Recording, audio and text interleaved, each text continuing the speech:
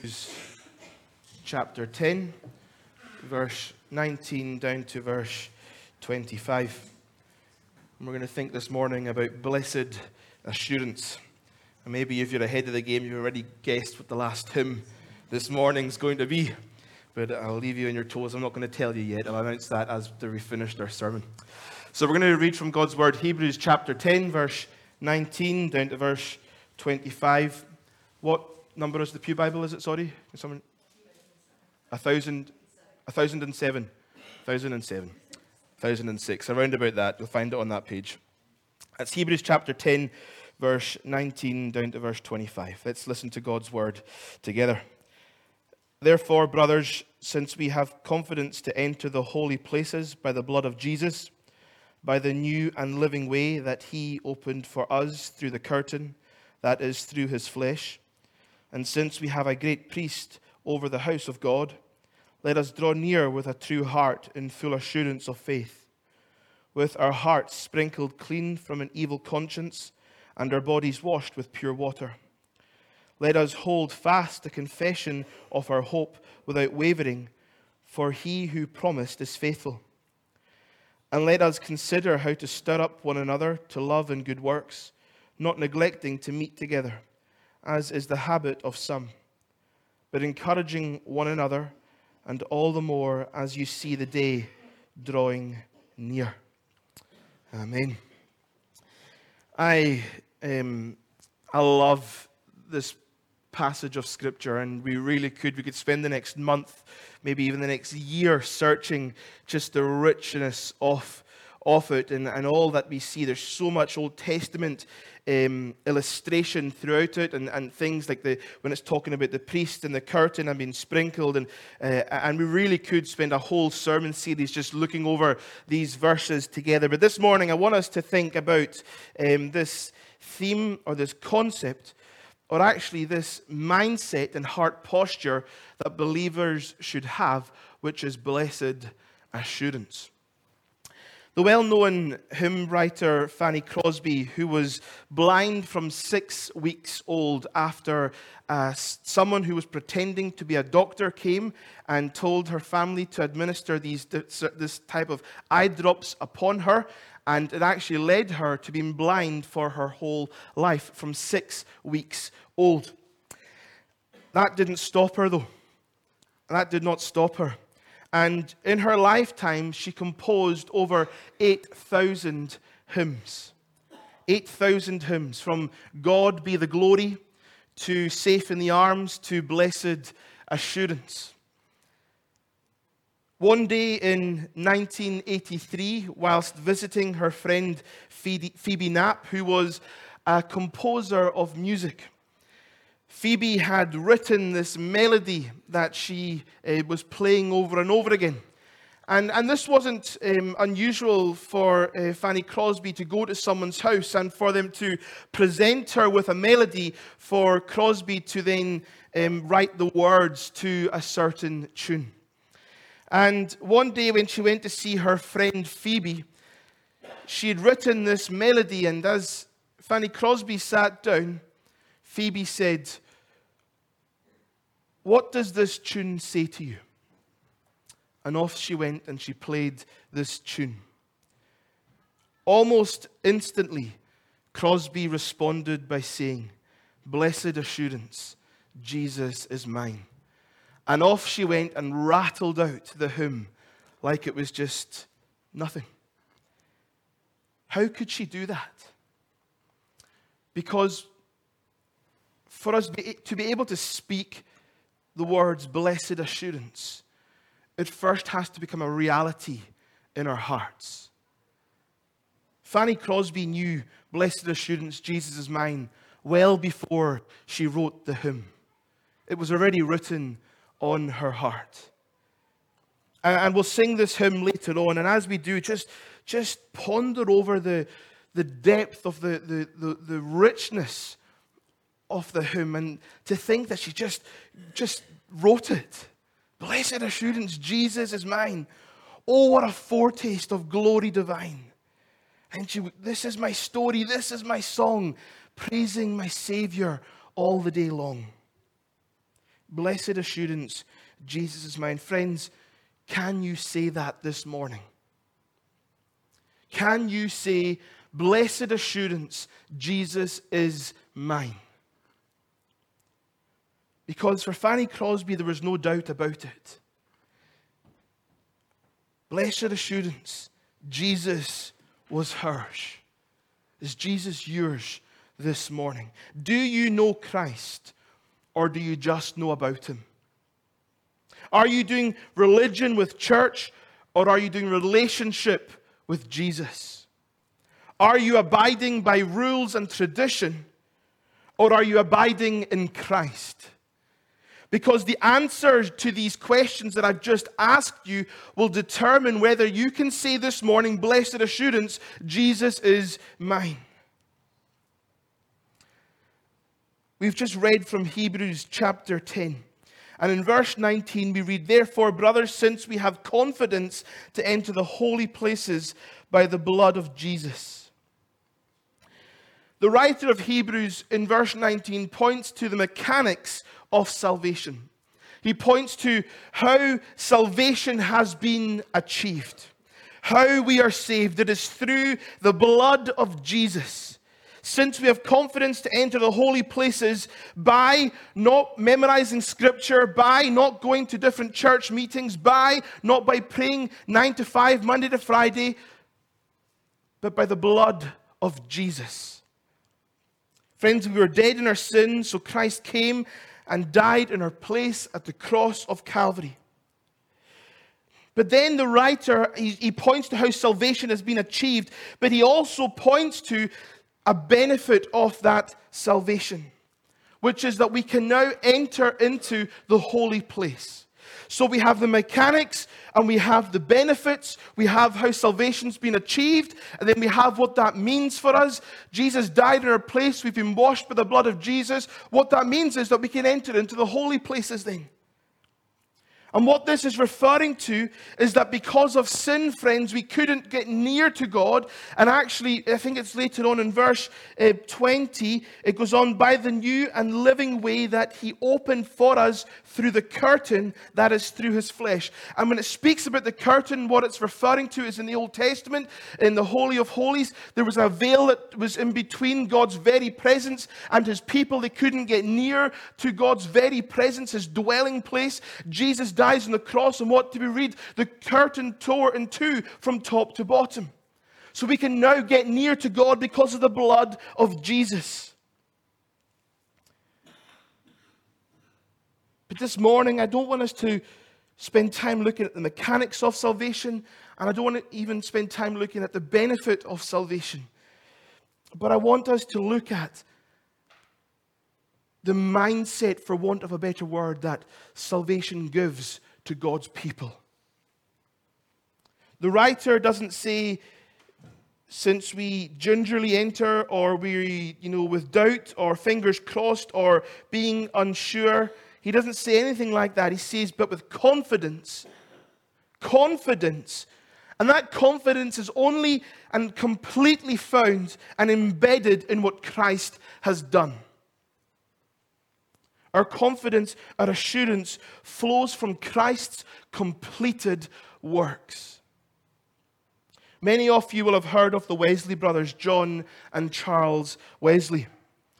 Charles Wesley wrote many hymns, not as much as Fanny Crosby. He only wrote 6,000, 7,000 hymns, whereas Crosby wrote about 8,000.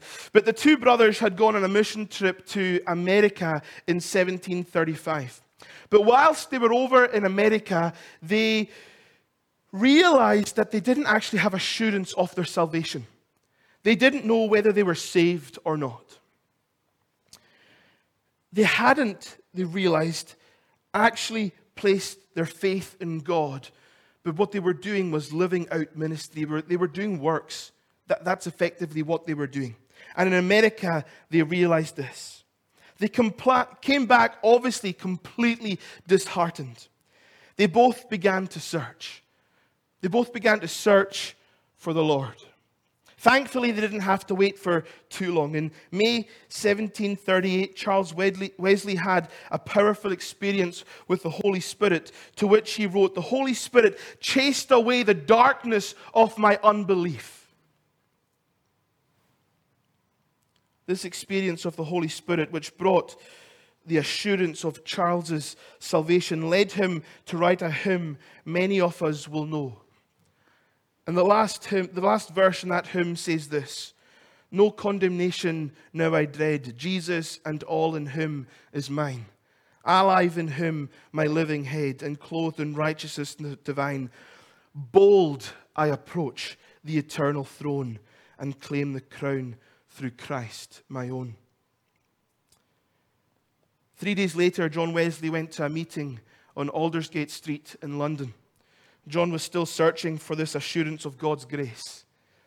John recorded in his journal this: "In the evening, I went very unwillingly to a society in Aldersgate Street, where one was reading Luther's preface to the Epistle to the Romans. About 9:15, while he was describing the change which God works in the heart through faith in Christ, I felt my heart strangely warmed." Both those brothers before America would have said, "Yeah, absolutely, we're Christians." They were doing ministry. But the reality is, they were abiding in their work and not in Christ. Has the Holy Spirit chased away the darkness of your unbelief? Have you felt your heart being strangely warmed? Do you, as Fanny Crosby said, "Blessed assurance, Jesus is mine"? Can you say that this morning? Are you a Christian? And I don't mean culturally. I mean biblically. Have you repented from your sins and put your trust and faith in the completed work of Jesus Christ? Because if you haven't, you will never have assurance. And you have no hope of glory of everlasting life. That is what the Scriptures say.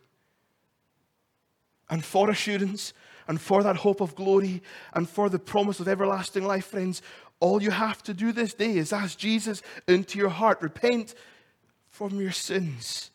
Call on the name of the Lord. It's all you have to do. There is only one way to be saved, and that is through Christ. But if you have repented and you believe in Jesus and you've called on your life, but you would say, "But Norman, there's still doubt. I still don't have that blessed assurance." Well, sit tight, because hopefully God, through His Word and by His Spirit, will minister to your heart this morning. Friends, genuine faith, genuine biblical faith is linked to repentance. You cannot have genuine faith without repentance. True faith always bears fruit. It's not enough to just acknowledge the existence of a God and acknowledge that Jesus, I believe that He existed and He might have been a good guy and maybe He was even what He said He was. It's not enough to just acknowledge that. How is that the case, you might say, Norman? Well, friends, the devil believes in God. The devil himself believes that Jesus existed and that Jesus went to the cross. The devil believes those things. The difference is that the devil has never placed his hope and his trust and his faith in Christ. He's never called in the name of the Lord to be saved. Genuine faith without repentance is not genuine faith. For it to be genuine, you need to have repentance. True faith always bears fruit. Friends, we have watered down the understanding and the meaning of the word belief in this day and society. Belief is more than just acknowledging the existence of God. Biblical belief is more than mere acknowledgement, but rather it is something that must be lived out. It is a bending the knee before Christ and committing yourself to Him, placing your hope and trust in Him, asking Him into your life, repenting for your sins. And repentance means turning away, turning your back on the old things you used to do, the ways of the world, and pursuing His kingdom and wanting to live for Him. becoming a new creation. But the writer here in Hebrews says that when we do that, when we've been washed by the blood of Jesus, verse 22, he says, let us draw near with a true heart and full assurance of faith. As believers and followers of Jesus, friends, we can have full assurance. The Westminster Confession about assurance of faith said that a true believer may wait long and conflict with many difficulties before he be a partaker of it. So you might be sitting there this morning saying, well, Norman, I've asked Jesus into my life, and I've done those things. I've said sorry for my sins, but yet I still don't have that full assurance. Does that mean I'm not saved? Rest easy. Because it's a work of the Spirit, as we will see in a moment. And as we grow in maturity, as we grow in maturity of faith, as we grow in Christ, that assurance grows with us. I think there are two reasons people doubt. I'm talking about those who would acknowledge Christ and his ways and stuff. I'm not talking about atheists or people who are agnostic and stuff like that. I'm talking about those that would genuinely be pro what we're talking about this morning. I think there are two reasons people doubt. And would say that they don't have assurance. But I would say that most of us who are like that would fall into the second camp. The first one, the writer actually speaks about this morning in the words we've read in Hebrews 10. And the reason that we can have assurance, and the reason that we don't have to be a people of doubt, is that because Christ has done it. He has opened up the way. There is no doubt anymore. The way to God the Father has been opened up. It's through Christ. He is the way. And actually the writer speaks to that. He talks about the curtain being torn and through the flesh and entering into the holy ways with confidence because of the blood of Jesus. That Jesus has done it. Jesus was a once-for-all sacrifice. He was incarnated. He died. He rose again. He ascended to heaven. And he's coming back. That's what the scriptures say. And many of us would actually agree with that. And actually, our doubt doesn't come from that, but actually our doubt comes from us saying, well, Norman, I agree with all those things, but.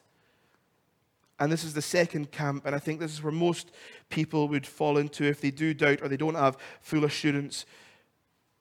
I know that Christ has opened up the way, but how do I know that I will be saved?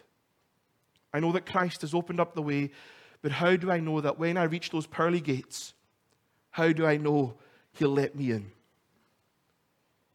And this is the question about the assurance of our salvation.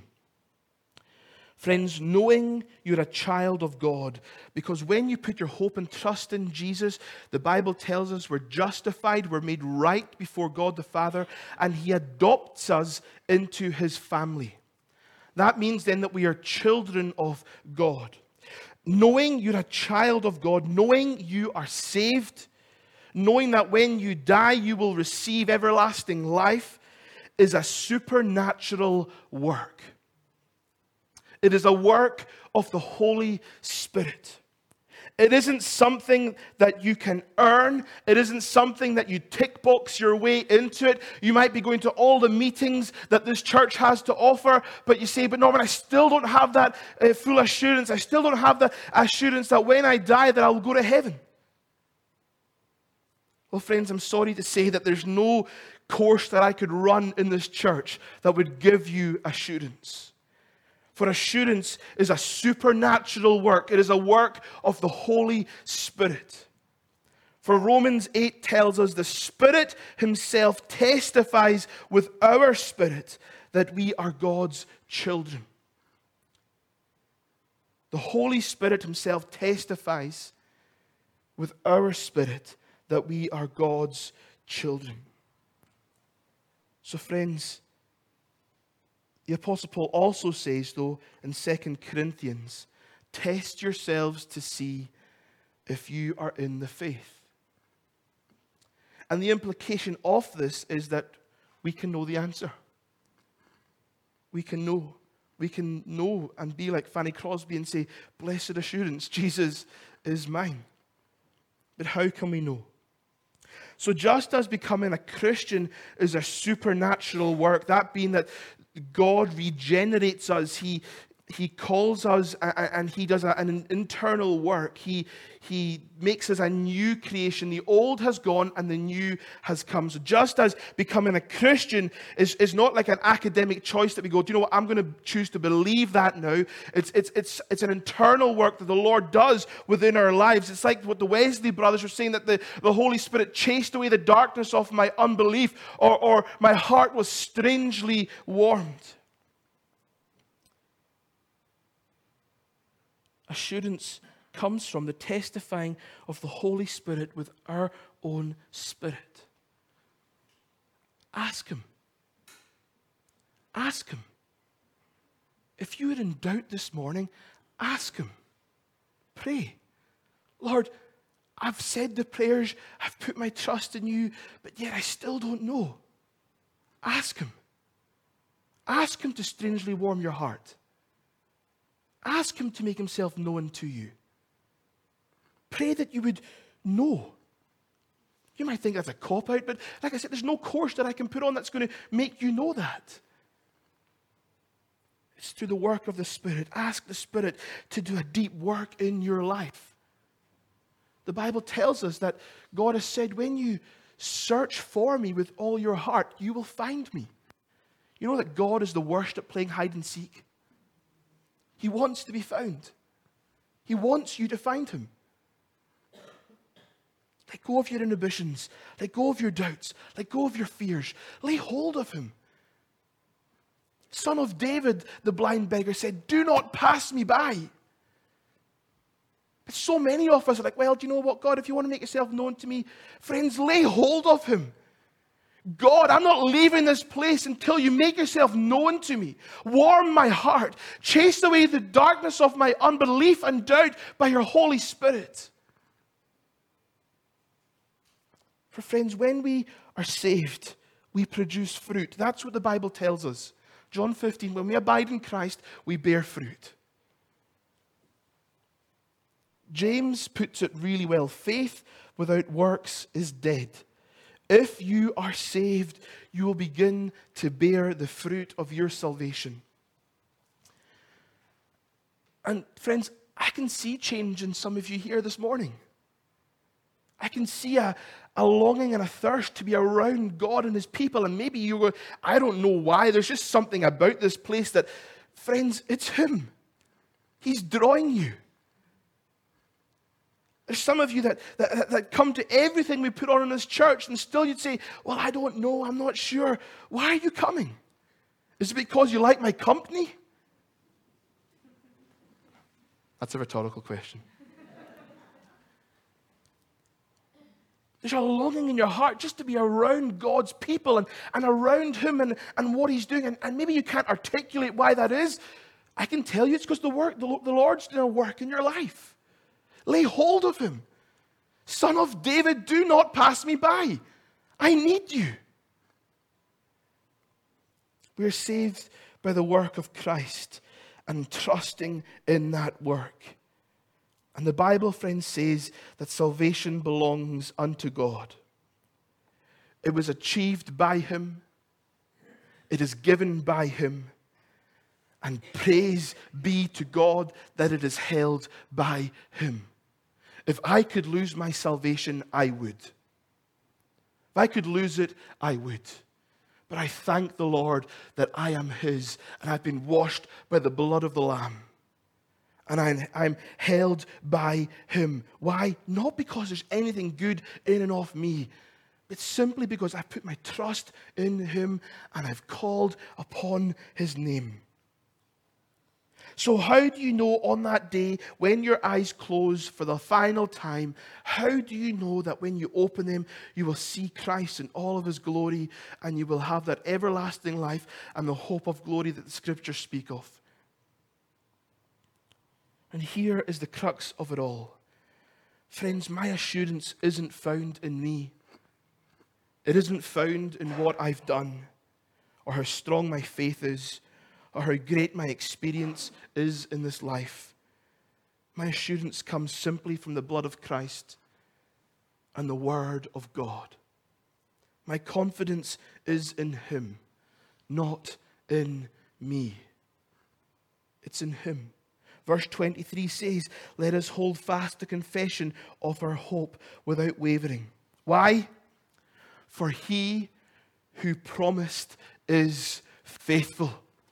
That's where my blessed assurance comes from this morning. That the one I trust in, the one I depend upon, the one I've called on, the one who's washed me in his blood, that he is faithful. And the question is again, do we really know him? If you do, you know he is faithful, for he has never let his people down.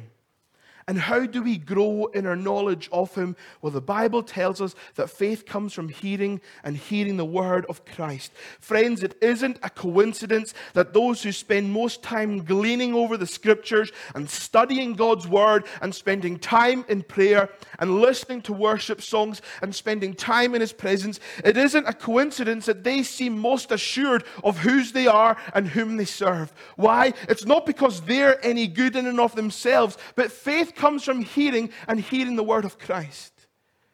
Why is that? Well, friends, I'll tell you why it is. Because this isn't just some sort of academic book. It's not just some sort of book that's meant to prop up a table leg in your house for a wobbly coffee table. This is the living and breathing word of God. It is sharper than any double-edged sword. And it will pierce your heart. It will convict you. It will edify you. It will teach you. It will shape you. But more importantly, friends, it will cause your faith to grow if you give it time of day in your life. This year, may this be the year Sandy Hills Parish Church becomes known for being the church of this book. That we spend every moment of every day gleaning over the promises of God. Remembering and being reminded that he who has promised is faithful. And like we said with the boys and girls this morning, the Bible tells us all who call on the name of the Lord will be saved. I've called on his name. And friends, do you know what? I don't deserve to be saved. I don't deserve it.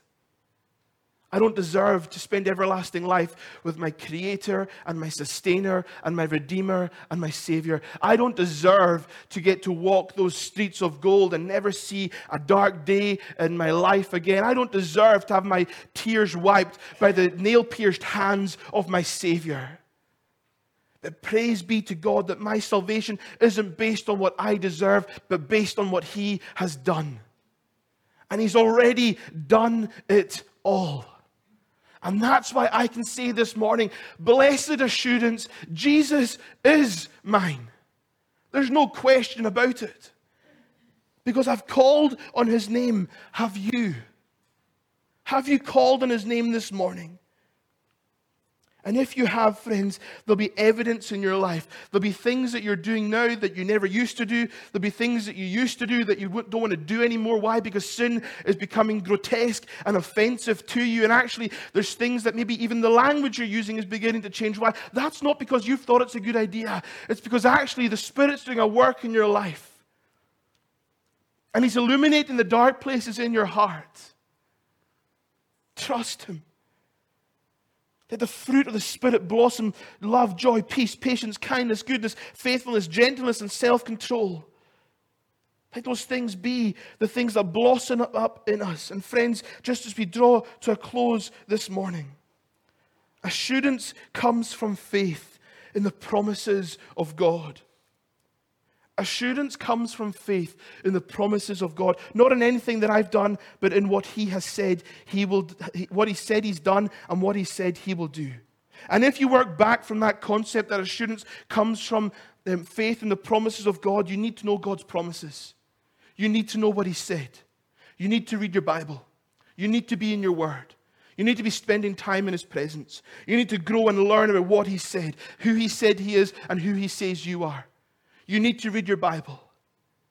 And as you do that, faith will grow. Why? Because faith comes from hearing and hearing the word of Christ. God has established that as a principle for believers to live by. And as we do that, friends, I guarantee you, assurance will grow in your heart.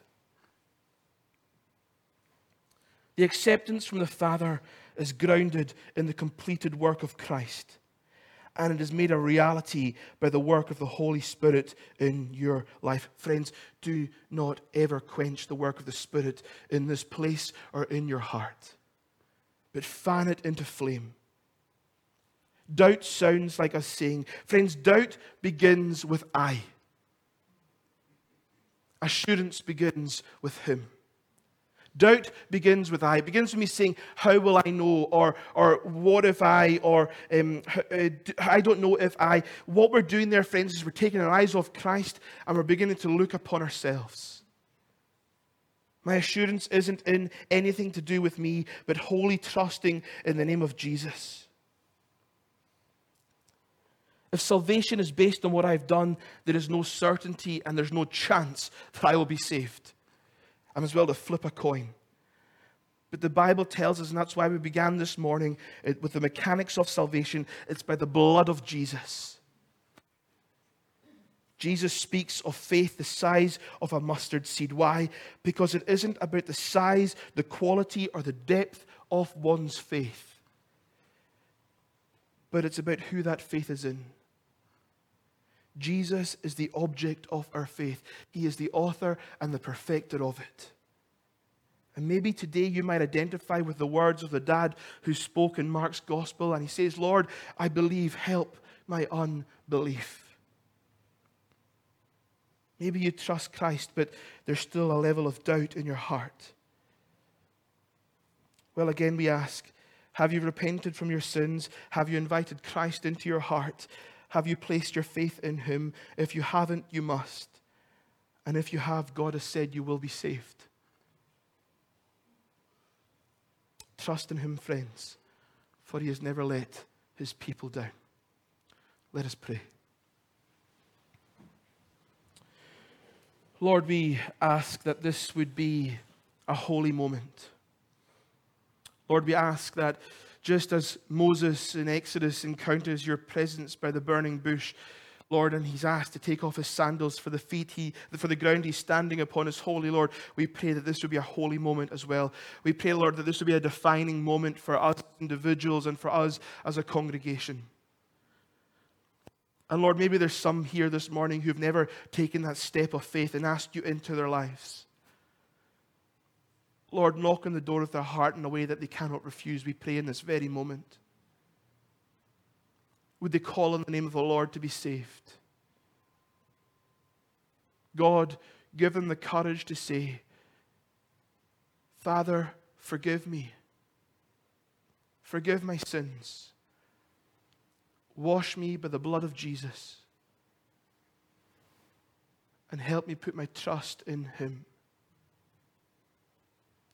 Lord, thank you that it is a simple gospel that you have given us. That all we have to do to be saved is to call on your name.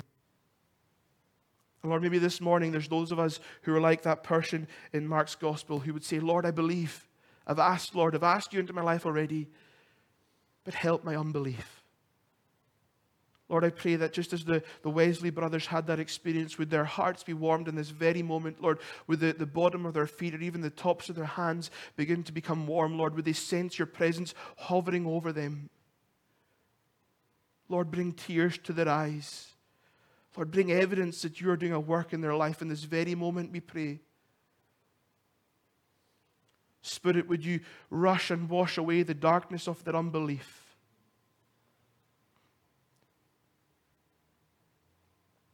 And Lord, for those of us who've called on you and who walk with you and who, like Fanny Crosby can say this morning, blessed assurance, Jesus is mine. Lord, help us to never lose the wonder of what you've done in our life or the hope of glory that we have through Jesus Christ our Lord. For we ask these things in your precious name. Amen.